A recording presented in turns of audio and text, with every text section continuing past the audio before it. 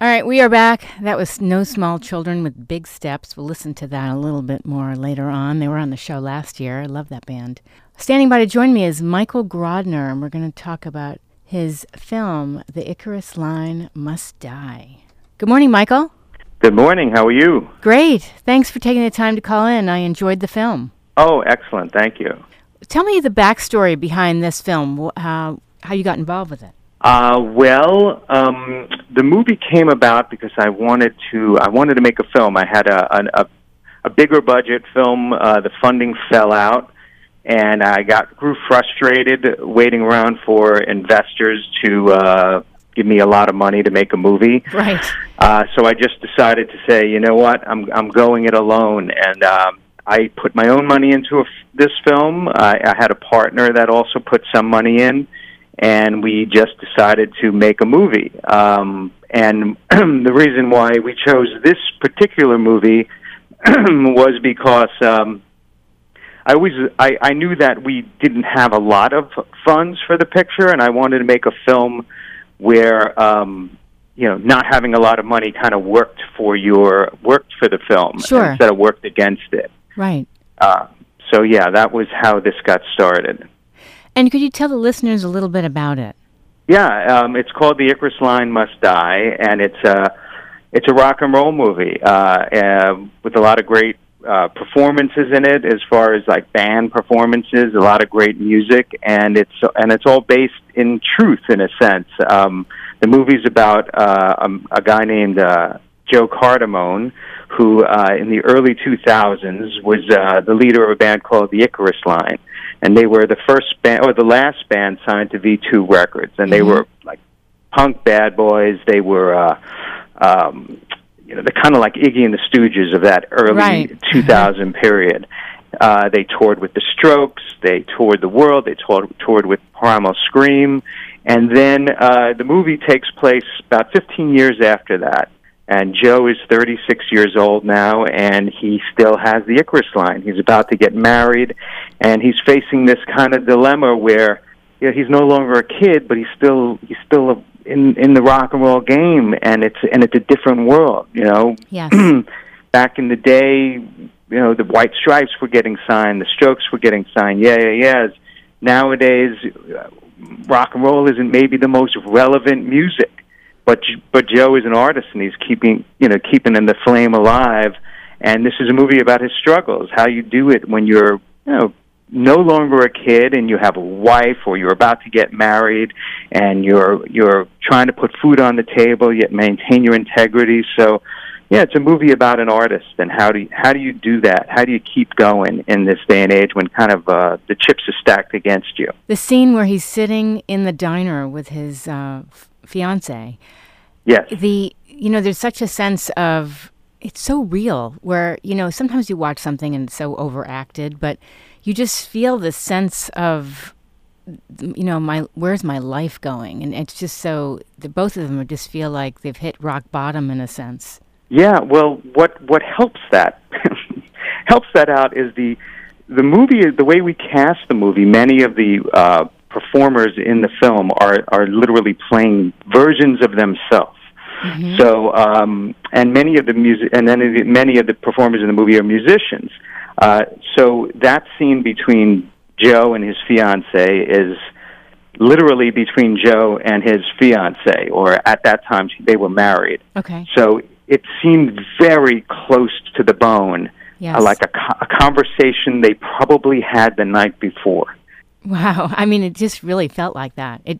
Right. And you could just look, just looking at his face, even if you turn the volume down, you study his face, you could just see there was so much going on for him at that moment. Yeah. And when we caught the band pretty much at a time when he was going through definitely in flux, mm-hmm. and not sure in a sense which end was up, and just trying to kind of get a handle on things. So it was a somewhat of a tumultuous time when we caught him.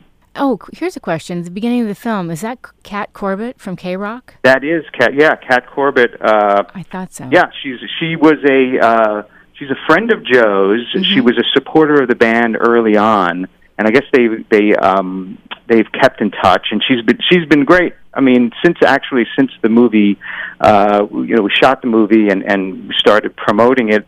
She's been doing a lot of promotion on K-Rock for it, and she and Kevin and Bean have been talking it up, and I think she's getting a kick out of being on film. Oh, she was great. I mean, I was like, wait, that's Kat.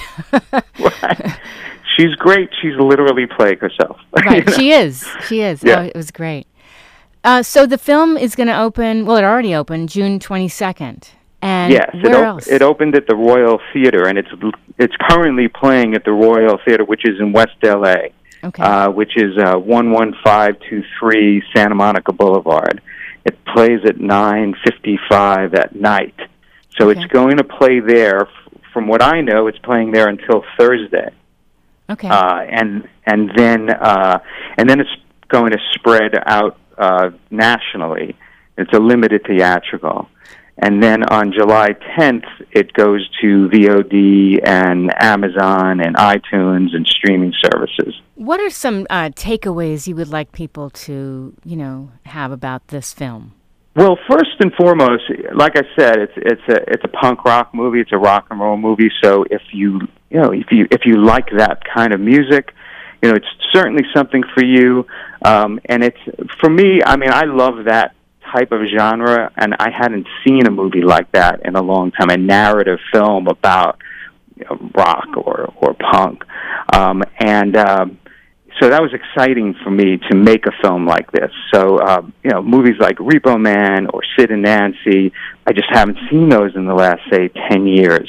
So on one hand, that's what I would want people to take away if they're coming away from it. It's a pure rock and roll film. But on the other hand, and I do have people who come up to me after screenings who are not necessarily tied to music, but in a sense artists. And I think the movie portrays an artist in a very relatable way, where there's just the struggle, the day in and day out struggle. It's not Shakespearean or anything, but Sure. It's just the day in and day out struggle of an artist and what one puts someone through. And I think anybody who creates things and puts themselves on the line, where they create something and then they turn it loose for the public to judge, and what you have to what you go through when you do that.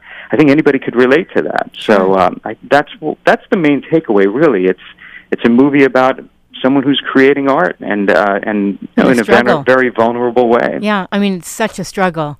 I always tell people, if you're not familiar, the name of my show is Get the Funk Out. And definitely in the area of being a musician, man, there are so many struggles. Yeah, especially nowadays, it's where music gets put out for free, and back, say, when Joe was signed to a major labels were throwing decent sized budgets around and throwing money at artists, and now that is not necessarily the case. So you have to figure out how to make things work, and that's what the movie's about. How Joe's just rolling with it and just figuring out how to make things work while still maintaining your integrity and not being a sellout and not being kind of a cheese bag, I do want to mention you've got a great cast. You've got people from Black Flag, Circle Jerks, Aquadolls.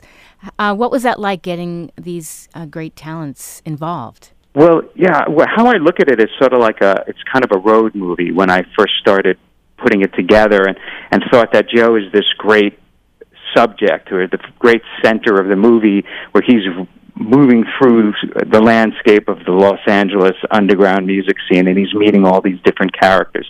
Joe and I both have known Keith Morris from the first lead singer of Black Flag, and then Circle Jerks, and now Off.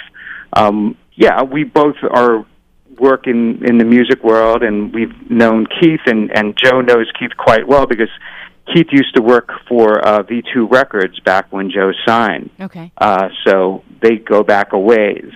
But Joe, in a sense, I mean, he's been around for a while, so he has a studio in Burbank, and he is somewhat at the epicenter of the Los Angeles indie music scene. A lot of bands have come through there, both old and new. Ariel Pink is in the movie, so Ariel Pink, I know, has recorded with Joe in the past, and Annie Hardy from Giant Drag is a good friend of Joe's. So Joe was very instrumental in bringing a lot of people on to the film. I also work in the music world and do a lot of filming with musicians and working with musicians. So I brought on together Pangea, who are somewhat of an up-and-coming band, to, let's say, Keith Morris, who's more of the old guard. Right. Where can people find out more about the film? Well, they can check out the Facebook page, which is The Icarus Line Must Die. And they could also go to Twitter, where we're at the Icarus Line Movie. So check those out, and you'll kind of keep posted on where you can see the movie and the latest developments. Excellent. I want to thank you so much for calling the show, and congrats on the film. Thanks so much. Thanks for having me. My pleasure. Have a great day. All right, you too. Bye-bye. All right, that was director Michael Grodner joining us to talk about The Icarus Line Must Die, and all the info is up on my show blog, getthefunkoutshow.kuci.org. If you want to follow me, I am on Twitter at moms, MOMZ_rock. And KUCI is on Twitter at KUCI-FM. We're on Instagram at KUCI-FM. We're on Tumblr at blog.kuci.org. And we're on Facebook at KUCI 88.9. We'll take a little break, and then I have one more guest calling in. And you are listening to Get the Funk Out.